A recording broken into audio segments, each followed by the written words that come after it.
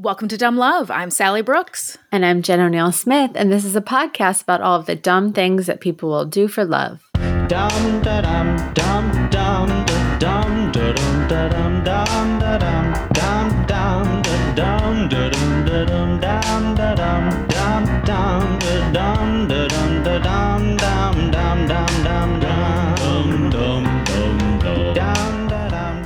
So welcome to episode 69. 69. Do I need to make a 69 joke? No, I don't think so. Are we too mature for that? No, I Are just we can't in our think 40s of now? Jen, stop telling people. I'm sorry. If you want to be in your 40s, you can be in your 40s. Oh, God. I don't like to say I'm in my 40s. I'm 40. Can I just have this year to say I'm 40 and then next year I'll say in my 40s? How about that? Yeah. You Okay. say whatever you want. I'm just remaining vague.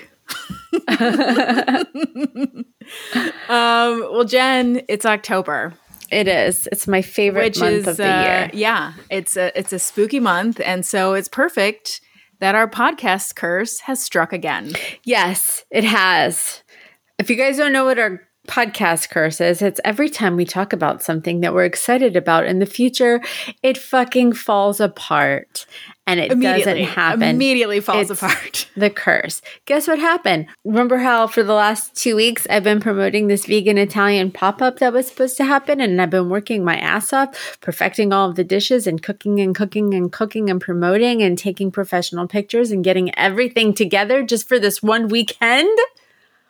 Well, I mean, vaguely. Do you remember? I do remember vaguely, yeah. Long story short, the restaurant that we were supposed to do our pop-up and the gas was turned off, and there is not a way to get it turned on in time for the pop-up. Therefore, we cannot cook anything. We can't cook anything. So we had to cancel because... And I literally, when I got the phone call that we had to cancel, I had spent the entire day going to every grocery store under the sun, buying hundreds and hundreds of dollars worth of bulk groceries, which I then had to go drive back around to all of these places and be like, hey, remember these 40 boxes of tofu that I just bought from you? I need to return them right now. Remember this? They're no good to me. 20 pounds of Impossible meat that I just pulled off the shelves and put in my car? Never mind. I had to just give everything, return everything. And then the day after we promoted it on social media, and I know. Got all you had this, just been like, it's confirmed. Like, we're doing it for real. We're going all in with promotion and buying the stuff. And not that you hadn't already put time into it, but like... I had to refund all of the pre-orders. It was not a good day for Mike Albanese, my partner on this, and I. We had a very bad day that day. A very bad day. It's a very bad day. Sorry to laugh. I mean, you just have to. Right, where you're just like, really? It's like, okay. All right. Like, you couldn't have done this like 6 hours earlier? I know. The gas was on the last time we checked it like 2 days earlier. And then we went, Mike went in to clear out the freezer for me because I was about to bring all the ingredients. And he was like, the gas isn't working. Ugh. And so, yeah, it was, COVID!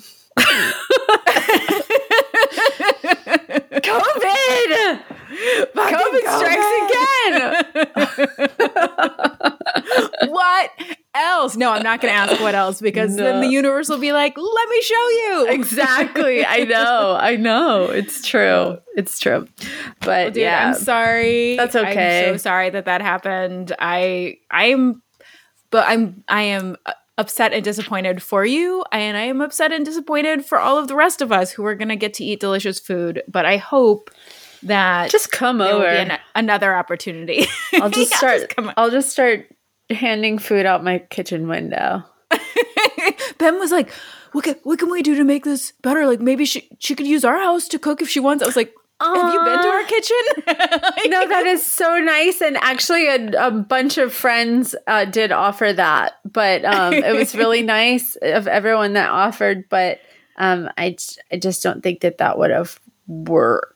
I know. I was like, we have like 2 working burners that work some of the time. So I'm going to say no on that one. But thanks for thinking outside the box. Like, can I get some hot plates with some... No, thank you. I always was like, what about like a camp stove with like some propane? I was like, you know what, Sally, she's thought through this. When I was like, can't you just get it turned back on? I'm sure you were like, oh, we tried. Yeah. Oh. Don't work that way. All right. Well, let's just let's just get into some cookies. I guess I'm starting this week, and it's a good one. Good. So this was for Fox 6 Now, and it doesn't say who the author is. Somebody that works for Fox 6 Now. But anonymous. You know how you've talked about Reddit's wedding shaming forum? Uh-huh. You love Wait, is it the what am I an asshole or what? No, there's a Reddit forum called like it was like there's a Reddit forum called like am I being the asshole, and then the person will like put their dilemma and then everybody will chime in about whether they are the asshole. Oh my god, I need that for I always need to know if I'm the asshole. Okay, I'm gonna check that out. It's called you can find it on Twitter too. It's like I want to say it's like there's like an acronym for it of like am I being the asshole here. I can't remember what you guys. Oh my god, I need that in my life because my friends are so tired of my bullshit, of me texting them being like, I call you Sally, how many times have I called you being like, Sally, am I being the asshole? But how many times? You're never being the asshole, Jen. You're never being the asshole. Sometimes I'm an asshole. But on this wedding on this Reddit's wedding shaming forum, which I've got to get on, apparently someone had posted a snapshot of this RSVP that was given out with the wedding invitations for people to fill out and return. And I'm just going to read it to you. But the RSVP says... So that we may prepare your preferred dinner, please circle your gift level and indicate a meal choice for each person in your party. So there are gift levels. No. If you give at a certain dollar amount gift level, you then have higher or better choices for food that night for your dinner. So a loving gift, which is up to $250, you get a roast chicken or swordfish. Those are your choices. And a silver gift, which is from $251 to the dollar makes a diff. It does make a huge diff. $251 to $500. Your choices are sliced steak or poached salmon. Now, if you give a golden gift, which is $501 to $1,000, you can choose. Oh, by the way, you can choose any of the above choices, but you can also choose a filet mignon or lobster tails. But if you give a platinum gift, which is $1,001 to $2,500, you can get all of the above choices or a 2-pound lobster plus a souvenir champagne goblet, like right out of medieval times. Oh my God, this just reminds me a quick story. I'm sharing it because it's worth it. It's funny. When I went, and Bobby listens to this podcast, my brother Bobby, we went to medieval times. Uncle Baby Bobby. He went to medieval times. He took my daughter, because he's the best uncle, to medieval times for her birthday. And Bobby, who always just loves to go all out on everything. Like he bought her, the big crazy hat and the this and the whatever. But then for himself, he went to go order a drink, and it was out of this like leather encased like horn that you drink out of, and it was like something like $80 or something. And he asked this like teenage waitress, he goes, so what's up with this like leather horn thing or whatever? And she goes, yeah, it's like $80. And he goes, yeah, but is it worth it? And she just looks at him with her like little like 16-year-old eyes and shakes her head and goes, no. He's a grown man. And this teenager was like, no, I don't buy an $80 goblet to drink a drink out of. But it was like so funny.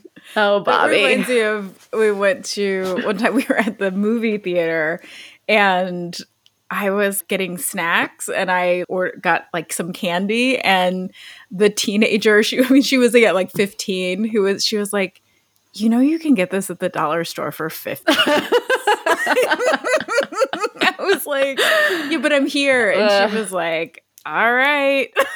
Kind of like, you're an idiot. Dude, I love teenagers that work at grocery store. I love teenagers at movie theater. I love teenagers working. I just like, I have such a place in my heart for them. I love their attitudes. Right. Like, it's like, we don't get a lot of that downtown. There's just, I feel like there's not a lot of teenagers that work in the city. Am I wrong? But like when you go in the suburbs, like if I go out to my parents' house or whatever, like Publix, everybody that works there is a teenager. Yeah. Yeah? Maybe it's because, well, probably because it's a lot of younger families in the city. In the city, and yeah. also people are like, I gotta work. I can't. Yeah. I mean, we can't have teenagers working at these jobs. There's grown people who need to pay their rent. Man, yeah, but there is nothing that I like better than a teenager rolling her eyes while she hands me my IHOP pancakes. And I mean that. I mean it. I love it. So You're just like, I have been you. I know. So God, I've always said too, like, there's nothing that I love more than seeing like a family of rich people with one gothic teenager at a fancy dinner. Yes. I love it. But anyway, back to this quickie. And then it says this, please indicate your preference. The souvenir champagne goblet is only available at the platinum gift level. In case somebody wanted to order one on the side. The favor of your reply is requested by the 13th of September. So of course, everyone is losing their shit over this on Reddit. Yeah. I mean, I just Have you ever given a gift that was over $250? No, that's the thing. Now I feel like shit because I don't even know that I would. I guess maybe it's different, and you guys need to tell me. Am I outdated? But I always thought 100 for an acquaintance, for great friends, I'll spend like $250. Is that right? That seems like a lot to me. Family member, but like I would barely even get a morsel. Yeah. I wouldn't get a chicken sandwich at this wedding because of the like how much these people are expecting. Well, I also am like, meals are not that's not the motivator to spend a lot of money on a gift. Like, it doesn't matter where you go, wedding food is shit. So I know. It's just so crass. It's so crass, and it's so like gimme and like an obvious like money grab, and that's it's just gross. Such a bad look. It's a bad look. One person wrote, everyone should just say that their gift was over $1,000, eat the 2-pound lobster, and laugh thinking about the couple opening their $40 toaster later. That is a great idea. Or just don't go. This just doesn't sound like a wedding I would want to be at. But that's pretty much all this article says about that, but it's just so insane, and I really hope that this is not a trend going forward. Please, people, do not do this. And also, let us know if... an asshole. Like, yeah. Also, tell me, am I the asshole for spending $100? Am I the asshole? That's Tell a lot me. of money. Okay. It costs a lot of money to go to a wedding. Like, people should not expect gifts. Like, it is not, I mean, of course I'm going to give a gift if I go to a wedding, but it's not, like, that is not why you have a wedding. Yeah. That is not why you have a wedding. You have a wedding to be married to the person. I know. Okay. All right. My quickie has to do with a wedding also. Surprise, surprise. Okay, so this is from the New York Post by Kirsten Fleming and the New York Times by Alex Strauss. So, Jen, do you ever read the New York Times vows section? No. No. You're like, is there a murder section? No. Yeah. Page 6. Well, yes. Well, you know what? I mean, it's obviously they write about gorgeous people or very accomplished people who are getting married. Rich people getting married to other rich people. Yes. So on August 7th of this year, there was a story about this gorgeous couple named Robert and Lauren. And the article talks about how they met in January of 2017 at a gym in Harlem. And Robert is a trainer and he owns like a fitness company, his own fitness company. And he noticed Lauren because she was like one of the few women who was working out and lifting weights. And she's also, of course, this like gorgeous, tall, stunning woman. Mm-hmm. So they chatted and then they ended up meeting for coffee. And they were so into each other that after they were sat for 3 hours drinking coffee and talking, and then they both had to go to meetings, but they wanted to see each other so much that they met up again that night and talked until 3 a.m. So Robert said in that article, like, you don't realize how many layers there are to your soul until someone peels them back. I could trust her on everything. So the story details like how he proposed in December of 2018 in their living room, and she had young kids. And so he asked, like very sweet, he asked the young kids permission, and they were all set to get married this year until the pandemic, but they didn't want to wait. So they like pivoted their plans and they eventually did get married in this gorgeous black tie intimate wedding at this museum that had closed in Westport, Connecticut. And their stories show this beautiful, strong couple. And I imagine that most people who read the article were inspired by their love story. Mm-hmm. But I knew there was a but. Like, and what? For one woman and her friends, the article was a bit of a shock. So Nikita Moreno was just like living her life when a friend called her and was like, Nikita, an article has come out about Rob. Don't read it. You'll only get upset. And so she started getting all these texts from families and friends about this article. How do you not read it? You can't call your friend and say, this thing's coming out. Don't read it. Right. So she asked her friend to summarize it because she was like, I don't want to click on the link. And the reason the people were so upset was because the article stated that the couple had met in January of 2017. But in January of 2017, Nikita was married to Rob. Yeah. Right. And so in the article, Rob also said he had never been married. So Rob and Nikita had met in the summer of 2013 at a gym near Astor Place. And she was walking outside and they locked eyes and he was like beckoned her inside. And they became friends at first. But by the winter of 2013, they were dating and living together in the Upper West Side. And she said he was an old-fashioned gentleman. If I finished work late, he'd come and meet me. I'm a professional dancer, and he came to every performance. He would make me breakfast in bed. On December 23rd of 2015, they got married in a civil ceremony, but they planned for a big wedding in August of 2017 in his hometown of Dallas. And they had put down a deposit on the venue. She had bought a wedding gown. Her family booked flights from Trinidad and from London, which is where she's from. And then in December of 2016, her mother, aunt, and cousin all flew from England to Dallas to meet Rob's mother and to look at the venue. And on that trip, they chose their menu. But then in March, just 3 months later, things changed abruptly. They went to Texas for Rob's friend's wedding and to finalize their own wedding details. And when they got back, like he was acting weird on the trip. And when they got back, he told Nikita that he needed space. And she was like, I think maybe wedding planning or work is like stressing him out. So she was like, I'm going to leave for a week and go stay with a friend. And then let's like talk when you get back. And when she came back, he just said, I want a divorce. And she was like, a light switched off. He completely shut down. He wouldn't do counseling. And she was like, I wonder if he had like a medical issue. But like now, thanks to the article, she knows what happened. He'd met another woman. And so she had like, of course, suspected that he had cheated. But when she asked him about it, he denied it. And this is very sad. But the same month that Rob had asked Nikita for a divorce, she found out that she was pregnant, and Rob was like, I don't want anything to do with it. And unfortunately, I know, she ended up miscarrying that May.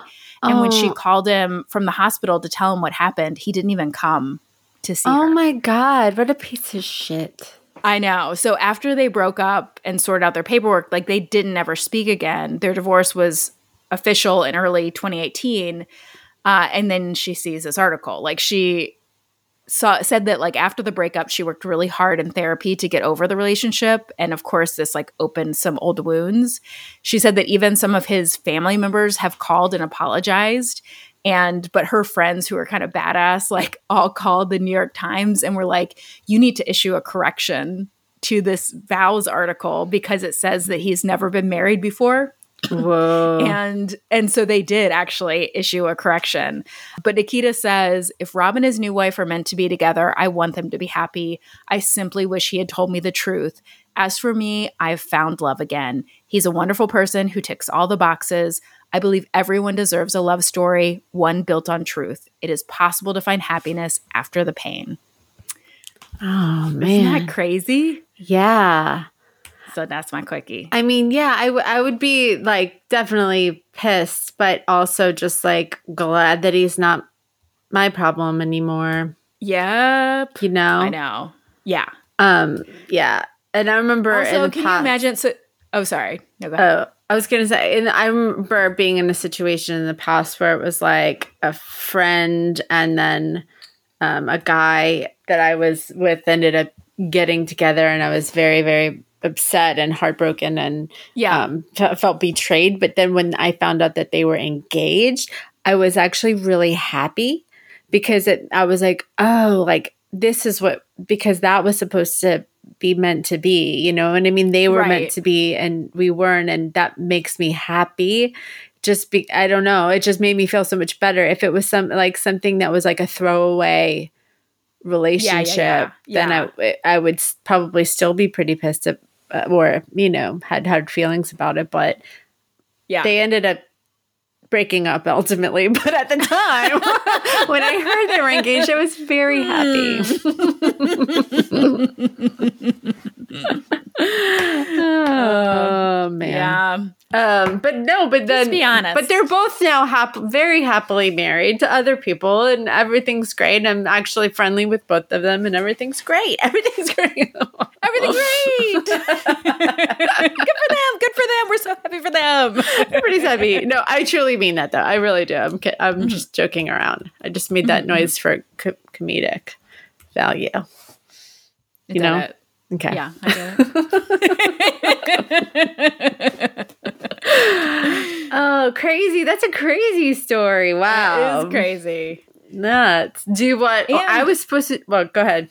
No, I was going to say, can you imagine the new wife? It's like she got her thing, you know, she got this beautiful article in the New York Times, vows, and it's like these gorgeous pictures of them. And then like 4 days later, this article in the New York Post comes out basically being like, your husband's a cheat. Your new husband, he's a dirty, dirty liar. And like, yeah. Yeah, that does suck. I didn't even think about that part. Yeah. Not a good start to a marriage. But best of luck to everybody. Best of luck. We really, truly mean that. We really do. Are you ready for the crazy, crazy story? I'm ready. For this week? Okay, good. This story came from an article for Whittier Daily News written by Ruby Gonzalez and Wikipedia, and also a little show called Scorned Love Kills. Oh, they always have the good ones on there. Favorite. Outside the hustle and bustle of the big city of LA, also known as Los Angeles, also known City of Angels, there was a small, like, really cozy town. It still exists. I don't know why I say what there was. It's still there. It's called Whittier. The town is called Whittier in California. It's just like, you know, where people just kind of go to live quiet, peaceful suburban lives. In 1995 was home to 41-year-old Bruce Cleland. So Bruce Cleland was a very shy and reserved software designer. He designed software for TRW's aerospace section. Sounds very complicated. Though he was very successful at his job and he made good money, and he was super likable. Everybody thought he was just such a nice guy. Because he was so quiet and reserved and shy, he never really had any luck with the ladies. He wasn't a very social person. So he was just like a real simple guy, and he just lived a quiet life, and he liked going. His favorite thing to do is to go to swap meets with his dad. One day when he was at a swap meet in 1995 in Santa Fe Springs, he noticed this beautiful woman sitting at a table selling spices at the swap meet. So he decided to strike up a conversation with her, and he was just instantly like smitten with her. The woman was 26-year-old Rebecca Quezada Salcedo. So Rebecca Salcedo, we'll just say for the rest of the time. He asked her out on a date, and they ended up going to La Paria, which they're all over the place. I didn't know they were in California too. Have you been to La Paria? No. It's pretty good. They have good rice and beans. Okay. It's like a chain Mexican restaurant. So they went out to eat, and the conversation just flowed really naturally. Like, she was just very lively and fun and vivacious, which he really enjoyed, because he was more laid back. It's nice to be with somebody who can kind of carry the conversation, make things fun. Yeah. And she was very funny, and she was likable, just beautiful. They were kind of the yin and yang, like she was very outgoing and crazy and fun, and he was very quiet. And so Bruce was obviously a huge change from the kinds of people that Rebecca would usually date. So she was always kind of a wild child. And she liked to date bad boys. Why? Everybody likes a bad boy. So including on again, off again boyfriend that she had. His name was Steve, and he was an exotic dancer. And they were always going back and forth, on again and off again. And they dated for many years, but it never really worked out. It was more, the relationship was more just sexual, and it was always her taking care of Steve. He just kind of took advantage of her and stuff. Right. But now, like, here she was at this dinner with this really nice guy, and he was paying for her dinner, which, she was used to being the one that paid for stuff. And so she saw a stability in Bruce that she really liked. Just like wanted to change from her party girl lifestyle and finally settled down with a nice guy. And so she showed Bruce a lot of attention and affection, and he had never really had that from a woman. So he was eating it up, and so their relationship progressed very quickly, and they immediately became a couple. And so he spent a lot of time over at her house, and she would cook him dinner and give him massages and stuff. But it never... I feel like all of these stories, they're like, she gave him massages. I don't like it. Well, here's the thing. So she would give him massages, but it never went any further than the massage, because the thing about Bruce was that he had just never been with a woman. He was a virgin at 42 years old. Yeah. Mm-hmm. So, yeah. That's kind of a shocker. And it took him a long time to confess that to her, because he was very embarrassed by it. Uh-huh. But she actually said that she wasn't bothered by it, and that she decided that, you know what, I used to be a bad girl and a party girl or whatever, and I don't want that life. I want this life. So I want our first time to be special. And so she told him that she wanted to save their first time together for when they got married. So Bruce was like, well, let's fucking get married then. Rebecca really does want to marry him, again. And, like I said, she wants stability. Of course, with him being super successful, he would buy her things like all kinds of gifts, apparently cosmetic surgery, a car, a boat, a jacuzzi. And he gave her a credit card to use whenever she wanted. And apparently about the breast augmentation surgery, the cosmetic surgery, she did that on the down low on his credit cards, and he never realized it. And I guess he since they weren't having sex, he maybe he didn't see him. He didn't see the difference. I don't know. I don't know. He, obviously was such a nice guy. Here he is like, that's okay. Let's save ourselves for marriage. And then gave her the world and he gave her a credit card. And, he was this like super nice guy. But of course, Rebecca ended up falling back into her bad girl ways.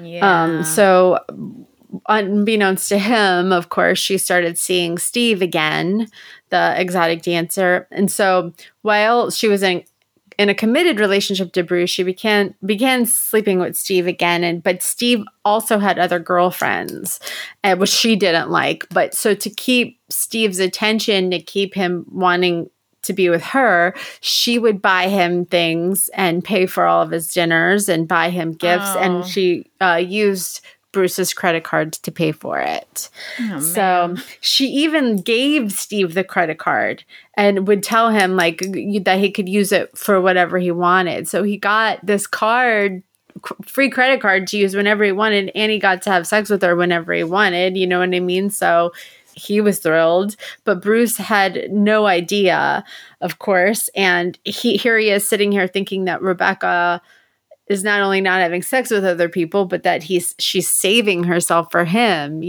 Right. So one day, She's getting like lame massages. yeah, he's just getting massages. So one day, Bruce surprises Rebecca by purchasing this huge, beautiful new home. It was like 4,000 square feet. It had a pool. It was just this like amazing home. And when he surprises her with the house, he also surprises her with a proposal and a giant, ridiculous, like, I think they said it was like I think $10,000 for a wedding ring is expensive, but on Real Housewives, it's not. But anyway, it was a $10,000 ridiculous diamond wedding ring. She, of course, said yes, and she was stoked, and he was stoked, but they were both thrilled. But then Rebecca tells him that the thing is, I don't think that it's right if we live together before we're married. So I'm going to need you to not live at this house that you just bought me until we're married. And he agreed. And he let her have the house. And Rebecca just lived in this giant ass house by herself. This is why you should just have sex. Just have sex. Yeah. Because his mind is so fogged by the he's prospect like, whatever you want, of having you sex. Here's my credit card. Here's a house. Here's whatever. And she's just like, okay, let's just hold on. If he would just had sex, all the mystery would be gone. She would probably just be, it's like she would change from, I don't know. Your point will be made even more when you let me finish. So. I'm sorry. I'm just trying to be engaged. I'm kidding. You are. Thank you. I'm just kidding. Okay, so go ahead. I'll just sit quietly. So here, no, Liz, I want you to engage because your points have merit. Okay, so thank you, Jen. You're welcome, Sal. So here she is, like, living in this giant house. And so she starts showing it off to all of her friends and family. Like, look at my new life. Look at my new house, And then she even invited her cousin Alvaro to come live with her for free because she has all the space. She's like, yeah, come live here. Live in this awesome house. Swim in my pool. So they are still planning on getting married. And she's they're going through the motions of planning a wedding. So, of course, the main thing that Rebecca is focused on was the bachelorette party. So she had this, like, big bachelorette party at her house. And, of course, it was this, like, wild night of debauchery, including, like, 2 different strippers that were there. And the strippers that she hired to dance at her bachelorette party were Steve. Of course. And also her cousin Alvaro. No. Isn't that so weird? Yeah. Yuck. It's like, no. I don't like. And so anyway, So at the end of the night, Rebecca, of course, ends up sleeping with Steve, of course. And not only does she sleep with Steve, though, but apparently she also ended up having sex with her friend Debbie that was a guest at the party. I So thought you were she going to say her cousin Alvaro. No. Okay. So all the while, like while she's at his house having this bachelorette party, sleeping with two different people, like he's at Bruce the Virgin is at his other home thinking that she's saving himself for him. But Rebecca tells herself that like this is her last hurrah before she settles down with Bruce. So in January of 1997, Bruce and Rebecca finally got married. They had a very nice wedding. I did read in another article that they actually had a private ceremony before that none of the family was invited to. But then they had a wedding later that everyone was invited to, and it was a big hurrah. So now they're married, and it's time for the sex. Time for the sex. And so Bruce at this point is now, a 42-year-old virgin, and he's been waiting a very long time. And they finally try to consummate their marriage. But after all that waiting, Bruce was unable to perform. Ooh. I guess the pressure was just too much, Yeah, that's a lot of long time to wait. Yeah. And so she was devastated, and she called all of her friends, crying to them like, oh my God, I can't believe this. I got married, and, and he can't even perform. And Bruce, of course, feels like absolute shit. He's been waiting his whole life for this, and now he's embarrassed, and he feels like he can't make his wife happy. And apparently they tried on many other occasions, like they kept trying, but he just couldn't get it up, I guess. Oh. And so, of course, it affected their marriage. There was all this tension, and Rebecca would pick fights with him. And only 4 months into their marriage, during an argument, Rebecca called the police on him and had Bruce removed from the house. So he was removed from the house. She's living in the house again by herself. But Bruce still wanted to make it work, and he was trying to get her to go to counseling with him. But Rebecca went to Bruce and told him that she wanted him to sign a separation agreement to where she would get to live in the house while he paid the mortgage and gave her money. No. And he, of course, refused. And then when he refused, she apparently threatened that she was going to claim that he molested. But see, in one article, they never. Apparently, she had a son from a previous relationship. It was never mentioned on Scorn, and it was never mentioned in any of the articles that I read. But in this one article, it said that when he refused to pay the mortgage and give her money while she lived in the house, she threatened that she would claim that he molested her son from a previous marriage. Ugh. So apparently there was a child involved. So Rebecca, of course, starts looking into getting a divorce. And while she's living in the house by herself, she allows her cousin Alvaro to move back in. And of course, she starts sleeping with Steve again and spending all of her money on Steve. But when Bruce notices that the bills, are all things like, men's underwear and stuff that he would buy. little G-strings. Yeah, yeah. G-strings. No, that's exactly right. That's it. Why do these tear away? Yeah. Like there was male stripper clothes on the credit card receipts. And so he then has all of the cards shut off. And so the money train stops for Rebecca, Steve, and Alvaro. So all of them stop making money. And so when Rebecca realizes that she needs him in order to fund her lifestyle, she goes back to Bruce. And on July 27th, 1997, she invites him out to dinner at the same La Paria as their first date. And wants to talk to him about maybe if they could work things out. So he, of course, wants nothing more than to stay married to her, even though she's psycho, but he wants to stay married to her, and they agree to work on the marriage. And so Rebecca then was like, well, why don't you come back to the house tonight, and invites him back to their house so that they could sleep together. But They never made it's it. not gonna go well for him. No, it didn't. It doesn't. So they never made it back to the house. And at 1 a.m. that evening, police arrived at a scene on an East LA street where their car was stopped. And next to the passenger side of the door laid the body of Bruce Cleland. He had been shot multiple times. And when they got there, Rebecca was confused and disoriented. She had told the police that she had been knocked unconscious. So she tried to tell them what she could remember. And what she told them was that when they were driving home, Rebecca stopped the car because she saw a warning light on her dashboard saying that the trunk was open. So when she stopped the car to go shut it, when they were at this stop sign, she suddenly was knocked unconscious. And when she woke up to Bruce laying there dead. And so this is what she tells the police. Then she suddenly like grabs her finger and starts screaming like, "Oh my God, my wedding ring was stolen. My wedding ring was stolen." And so the police examine her head and everything because she told them that she was knocked unconscious, and they tell her that, you know, she's okay to go home. So when she goes home, that's when the police start to investigate the scene. They see that Bruce was shot once in the face, but then he must have run out of the car and tried to run. And then that's when he was shot two more times in the back of the head.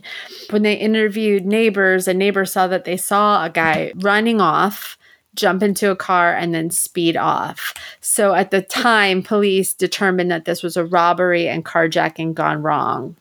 Right. So they have the funeral for Bruce, and Rebecca's very upset. People noted that she was like wailing and screaming and just very distraught. Police are still looking into leads on who could have done this. And detectives are thinking like, you know, maybe this wasn't a carjacking because they didn't take the fucking car. It's like they didn't take the car. She had a purse inside. They didn't take her purse. It's like, no, it's not like a robbery or a carjacking, you know? And so it's not a random thing if somebody is like, I bet someone has a $10,000 ring. No, like if you're going to do that, you're there for the car. Yeah. Anything else is gravy. Yeah. I mean, I don't want to tell carjackers how to do their job, but but you jack the car. You jack the car. So they start to ask around to all of Rebecca's and Bruce's friends, trying to get more information. They have, of course, talked to her cousin Alvaro, who lives with her, and he tells them that night he was out drinking with Steve, the other guy. So the police then go and question Steve, and he admits that he had an affair with Rebecca. And he says, yeah, she paid for all my stuff and it was great. But he says that he had nothing to do with Bruce's death. Like he said, I was at work all night long dancing. I was at the strip club and there was like a ton of witnesses there and saw him, and his alibi checked out. But when his alibi checks out, then that discredits Alvaro's alibi. Yeah. Because he said he was with him. So they start to look more into Alvaro. And then they see on phone records that Rebecca and Alvaro had spoken 1 million times that night of the death, the night that he was killed. And then they can even see that his cell phone at the time of the murder could be tracked 50 feet away from the crime scene. So they basically place him at the crime scene. Right. And police are convinced that his motive was that he was living in this huge house for free on Bruce's dime, you know? And so they also see on Rebecca's phone records a bunch of numbers, and they call all the numbers. And when they called this one number, it was a woman picked up, and she said that she had gotten a wrong number call that night from another woman. She said that someone had called looking for someone named Jose Quesada. But it was a wrong number. But Jose Quesada is the name of one of Rebecca's cousins, who was another one of Rebecca's cousins, who was a criminal, and he was also a gang member. He had like a long criminal history, and he was in a gang. And so when the police then show the pictures to the neighbor that had witnessed someone running away, showed pictures of Jose and Alvaro, they were able to ID Jose as the person that was running away. So the police then assumed that Jose killed Bruce and Alvaro drove the getaway car. Yeah. So even though they have all of this info and they know that Rebecca is at the middle of all of it, they still don't have enough to arrest her. When they continue with the investigation and talking to all of her friends, they go to a woman named Beth Lamb, who was Bruce and Rebecca's wedding photographer. And they ask her if they had a picture of the wedding ring. You know how they always do those like up close wedding ring photos? Because they wanted to see a picture of this ring that was stolen. Maybe they could track down this ring, look in pawn shops, all that stuff. But when they tell the photographer the reason that they want the picture was because that the ring was stolen, she says, no, it wasn't. She was wearing it at the funeral. She was like, the ring, I know. She said the ring, so big and so noticeable, she definitely saw it at the funeral. So then the police go and they surprise Rebecca by going to her home. She doesn't know they're coming. And when they come to the door, Rebecca keeps it seems really uneasy and she keeps putting her hands in her pockets. Mm-hmm. And then when she sits down, she sits on her hands. And then the police... I'm just very cold. I know. And then the police made her show them her hands. And of course, there was the ring. Like a dum-dum. Fucking Scooby-Doo episode. She had the ring on. So they... I would have gotten away with it. You darn photographer. She peels her face off. So it was the old man who runs the abandoned amusement park. So anyway, so then they arrest her, Rebecca, and they arrest both of her cousins, Jose and Alvaro. But Rebecca still sticks to her story that it was a carjacking, but nobody's buying it. Right. Not only does she have the ring, but she had also apparently taken out a JCPenney life insurance policy for $25,000. They have life insurance now? I guess. And she had forged his signature on it. Also, she was set to inherit 9,800. There's so many numbers in this. I'm just going to say, okay, I'll read them all. 986,688. 986,688 life insurance policy. Salary. His salary and also a retirement account. So she stood to gain nearly $1 million from his death. That's an easier number. Yeah, I know. Can I round up? So she had contacted a lawyer. Apparently, when she was wanting to get a divorce, she had contacted a lawyer and asked them, what would I get? What am I entitled to? And they told her, look, you're not really entitled to anything. You might get a small percentage of a house, a small percent, just for the 8 months that you guys have been married. But yeah, that's it. So if they divorced, she would get nothing. But if he died, she would get everything. So... Right.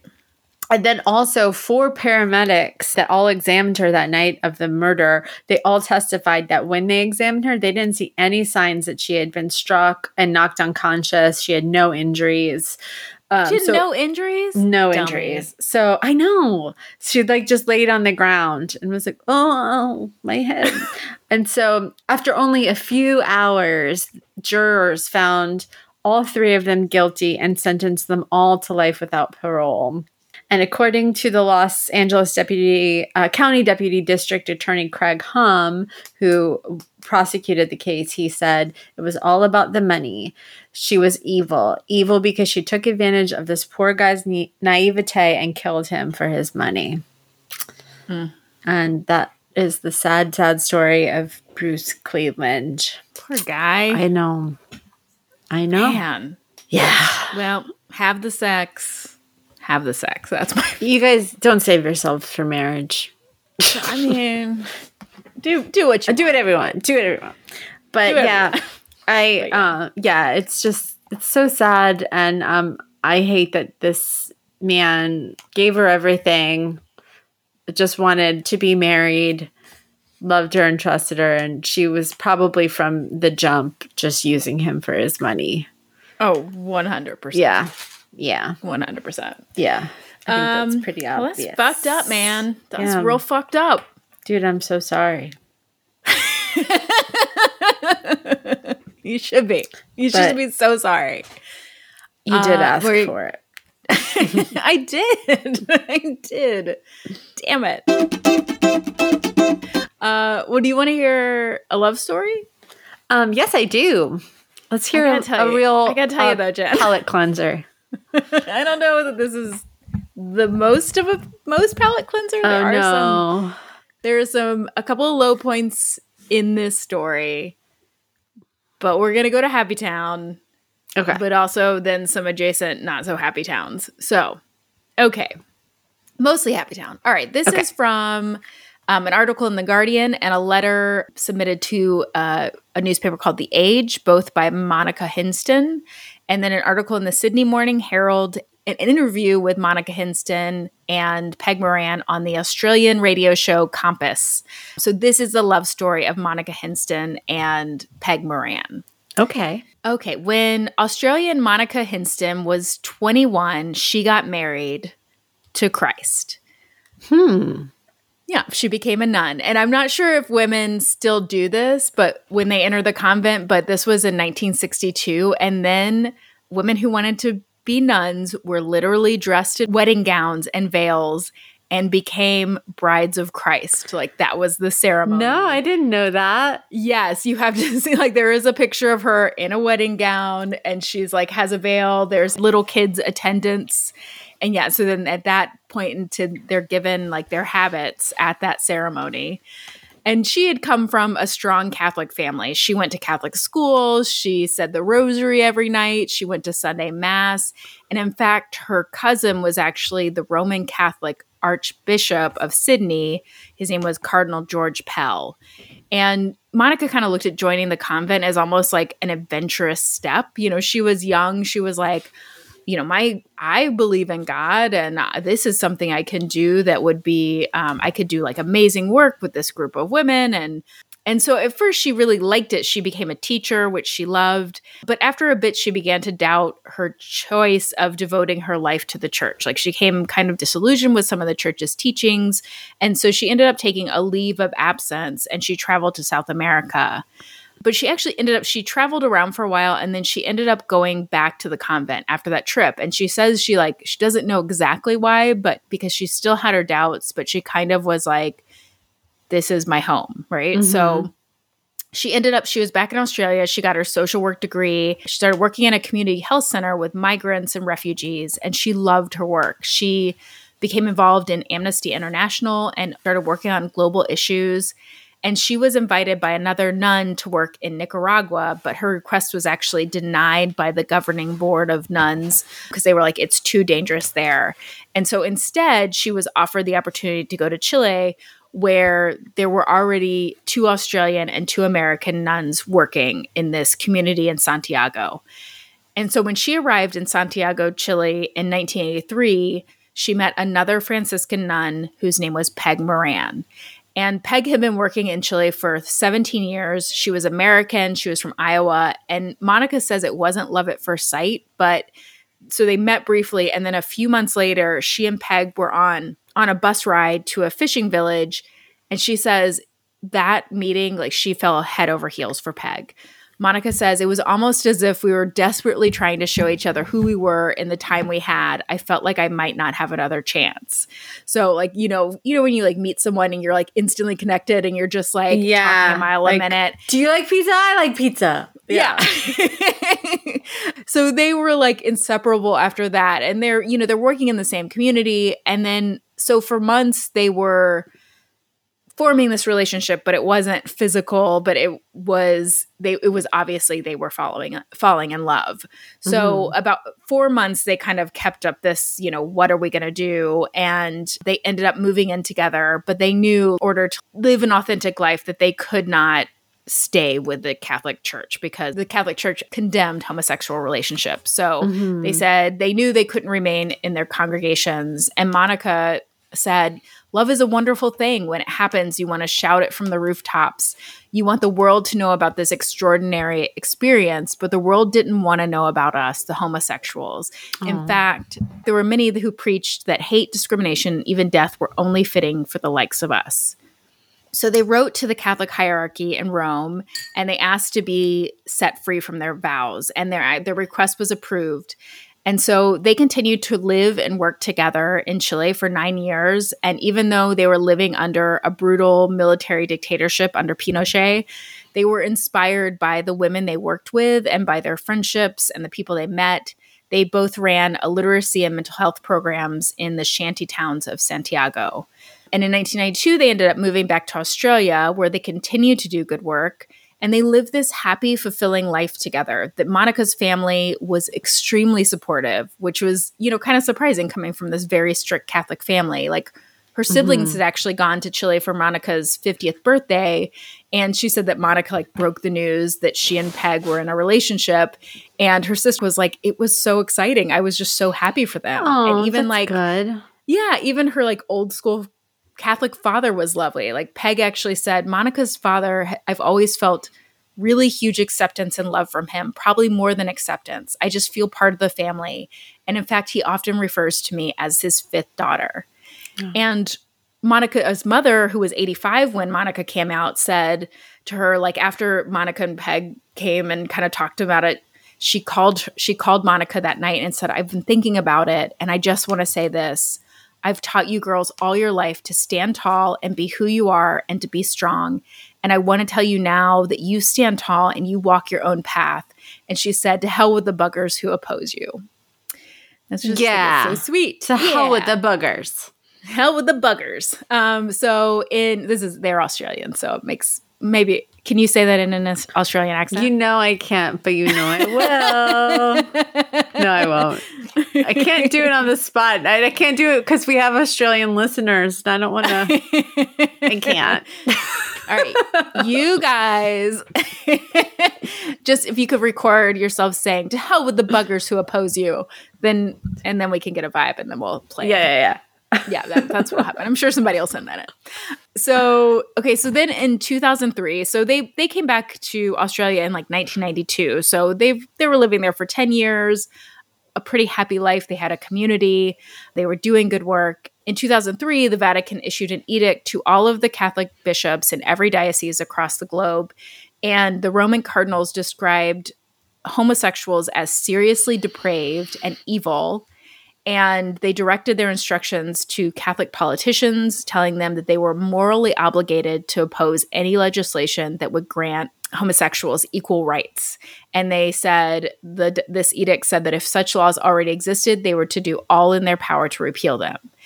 And even though Monica and Peg were no longer with the church, the fact that this edict was aimed at all people, not just Catholics, and was meant to deprive gay people of basic human rights, incensed the two, as it should have incensed everybody. Mm-hmm. And Monica and Peg, they had fought for Aboriginal land rights and against nuclear proliferation, had never campaigned for gay rights before, but they thought the time had come now to fight for their own interest. And Monica said, for the first time in all the causes, I'm the one who's affected.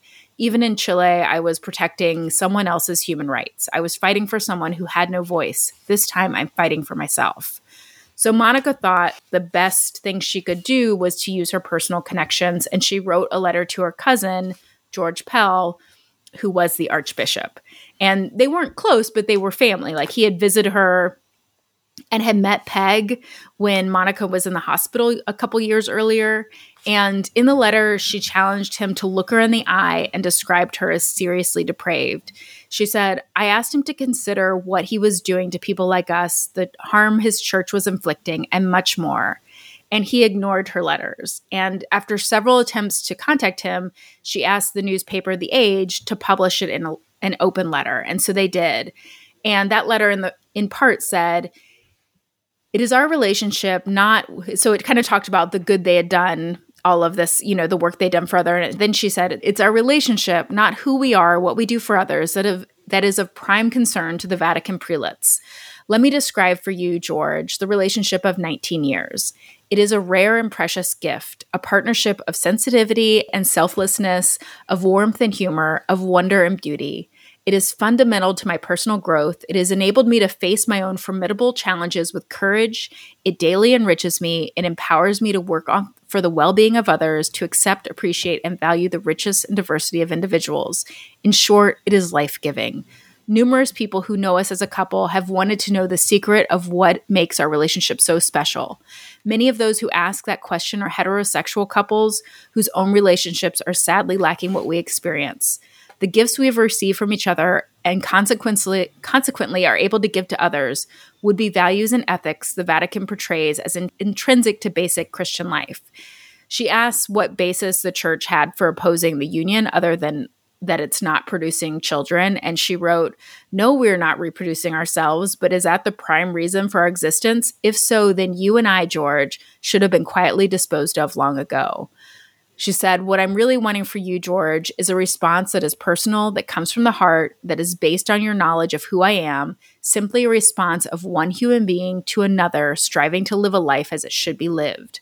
All I ask is that you consider what you are actually saying to thousands like us, that you actually hear and reflect on what we tell you our life experience, that you understand we are people who live ethical, highly principled, moral lives, an asset to any society striving to engender loving, committed relationships to its citizens." So there's this beautiful letter. She publishes it. They publish it. And then in response, Cardinal Pell gives a short statement to the Herald, and he says, "The church's views are well known and will not change. I support them. In these situations, the first 11 verses of chapter 8 of St. John's Gospel give food for thought. I wish Monica well and acknowledge the contribution she has made. I continue to regret the path she has chosen." And I know, it's pretty shitty, but Very shitty. So if the name Cardinal George Pell sounds familiar, it's because he's the most senior Catholic cleric to have ever been convicted of child sex abuse. Oh, geez. So he was actually convicted in December of 2018 of abusing 2 choir boys while he was Archbishop in Melbourne in the 1990s. Motherfucker. But then, I know, in April this year, his conviction was overturned. So this decision actually means that he has been released from prison after having served 13 months of a 6-year sentence. And Oh my this God. story is not about him, so I don't know the ins and outs of his case, but I will say that his Wikipedia page is very thorough, so if you want to learn more about his accusations and his conviction, there's tons out there on that. But at the time, the response from Cardinal Pell, this was in 2003, so it was disappointing, but the response from the public was overwhelmingly positive. And in the years that followed, actually, this edict from the Vatican were mostly ignored in Australia. And eventually, the laws changed to give equal rights to gays and lesbians. And Peg and Monica decided that if marriage equality was ever passed, they would have a big public ceremony with a big party. They thought that this could be their contribution to basically eliminating gay people as second-class citizens. And that law was passed on December 7th of 2017. And Monica watched that news alone because Peg had died 6 years earlier of gallbladder cancer. I know. So Monica says, "My tears flowed on one hand for joy for all of those who would benefit from this huge shift in society, and on the other hand, in deep sadness because we would not be able to step out together in a public ritual and declare to all and sundry, look how we love one another. Peg had her joy of living, and her fun-filled nature would have made it the most memorable wedding ever. I cannot put into words how much I miss her touch and her tenderness every single day." And Monica says, though, that she and Peg enjoyed 27 beautiful years together. And she says, "The love I had for Peg and hers for me just made it so clear that it was such a beautiful gift. It's so obvious that you have something that you will go through hell and high water for." And that's my love story. Oh, I mean, I love their love story. I love that they spent 27 long years together. I hate that they went through what they went through, and the Archbishop could fuck off. Yeah, he can fuck right off. Oh my God. Yeah, I love their love. I'll say that. I love their love. I know. I'm like, I wish that was like more towards the beginning, the sad part. And then the happy part was at the end. But this is the real life. It's real life, man. It is. It is real life. Yeah. Thank you for sharing, Sally. Thanks. You're welcome. Thank you. Yeah. Should we get into something dumb and something we love? Okay. I'm ready. Go first. Okay. Well, I guess my something dumb this week, besides the debates, which I'll let you take over. I guess for me was just the whole having to cancel the thing that I've been working my butt off for, but but that's okay. That's life. That's life. Just like you just said, it's life. Life happens. There's ups and there's downs and there's all arounds. But the thing that I love is that it actually then freed up a lot of free time for me this week to where I can actually just relax. And last night I was like, Mike had texted me and said, "How are you feeling better?" Mike, who I was doing the pop-up with. Yeah. And he said, "How are you feeling better?"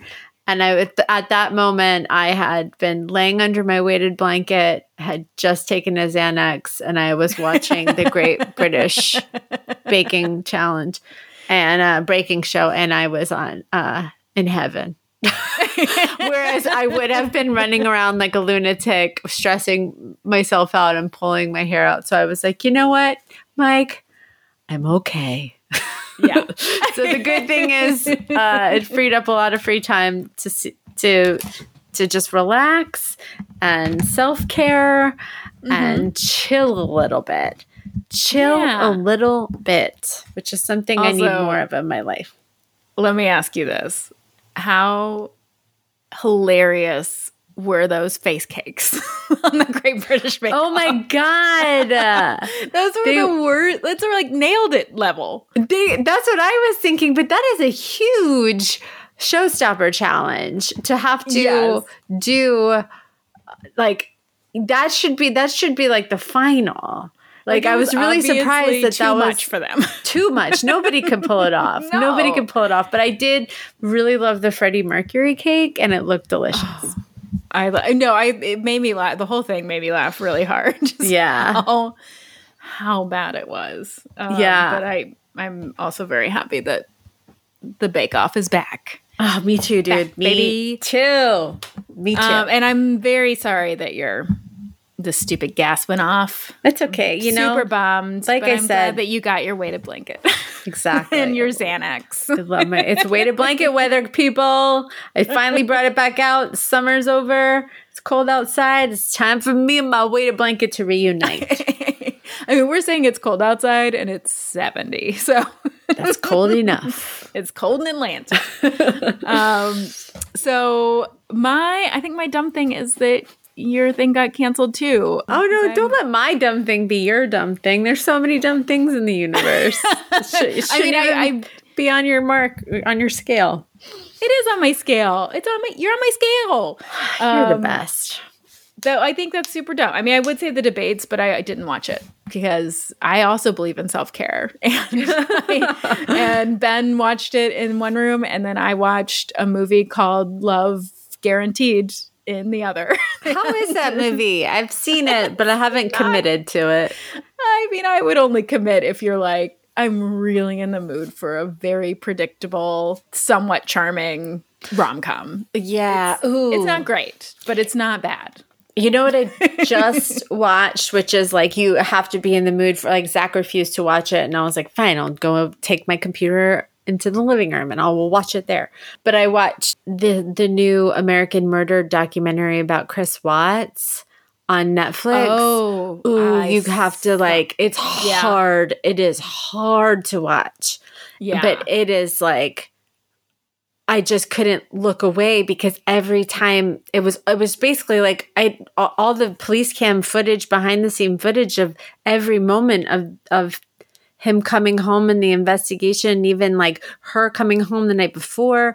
And it's like all so documented, and you're just looking at him like, you just killed your family an hour ago.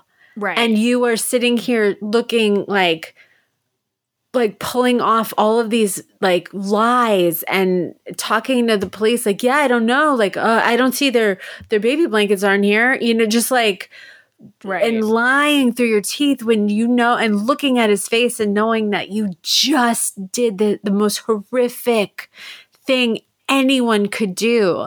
You were a monster, but then just seeing his face hours out, it's so fucked up. It's so fucked up. And I was just reading an heartbreaking article about that. I was like, ugh, ugh. Yeah. So I recommend it if you're ready. You got to be mentally prepared for something like that. Right. You got to know what you're getting into. Yeah. It's not a fun romp. Yeah. Just wanted to bring that up.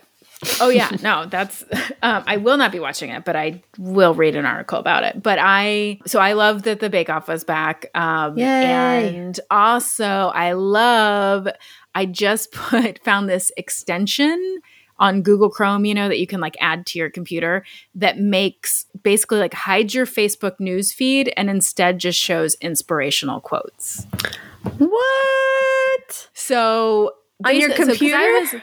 Yeah, on your computer. So, I mean, I've already taken it off my phone, and I was like, the reason I want to be on Facebook is because there are some groups that I'm in that I'm like, I get value from them, right? You know, like, and I want to be able to have that resource, but I also don't want to like waste my time looking at my news feed when it's just whatever. I don't want to mindlessly scroll that. Yeah. So this, if you go to it, it just has like inspirational quotes, and you can still see your notifications and stuff if you want. So you can go to somebody's page and see what they had to say if you intentionally want to do it, but you're not going to get sucked into scrolling through some bullshit that you don't want to do. So anyway, it is. Wow. I can send you the link. We'll put the link on our Patreon for sure. But yeah, I highly recommend it. That is so cool. Yeah. Man, thanks, Sally. Do it. I will. So I'm doing adding to Chrome right now. Right? Let's all get free, man. Okay, so that's my thing I love. And so I think that's it. That's awesome. Great tip, Sally. You're the best. You're welcome. You're welcome. All right. Well, I guess that's number 69 for you. Yeah, it is. Did it feel like it? It felt a little dirty, Jen. I'm going to tell you. It felt a little dirty and confusing. So just about right. Just about right. Guys, thanks for another wonderful week of being who you are. I hope you guys are having a good start to your October. And Jen, I can't believe you didn't do a Halloween quickie. Where's your themes? Oh, frick. All right, starting next episode, Halloween quickies on the way. You have to stop your COVID quickies. Well, I wrote this episode. I did my stories before the first, so does that count? Yeah, that. But counts. okay. But going forward, we're in full on Halloween mode. Don't forget, Jen. You make the rules. We make the rules. It's our podcast. That's true. Yeah, it is. But you guys, whatever you want, tell us. Tell us your podcast. You tell us what you want. Follow us on all the things. Please recommend us to a friend, rate and review, and find us on Patreon. We would love all of that. Yes, and get out there and do something dumb for love. Dum da dum dum dum da dum da dum da dum dum da dum.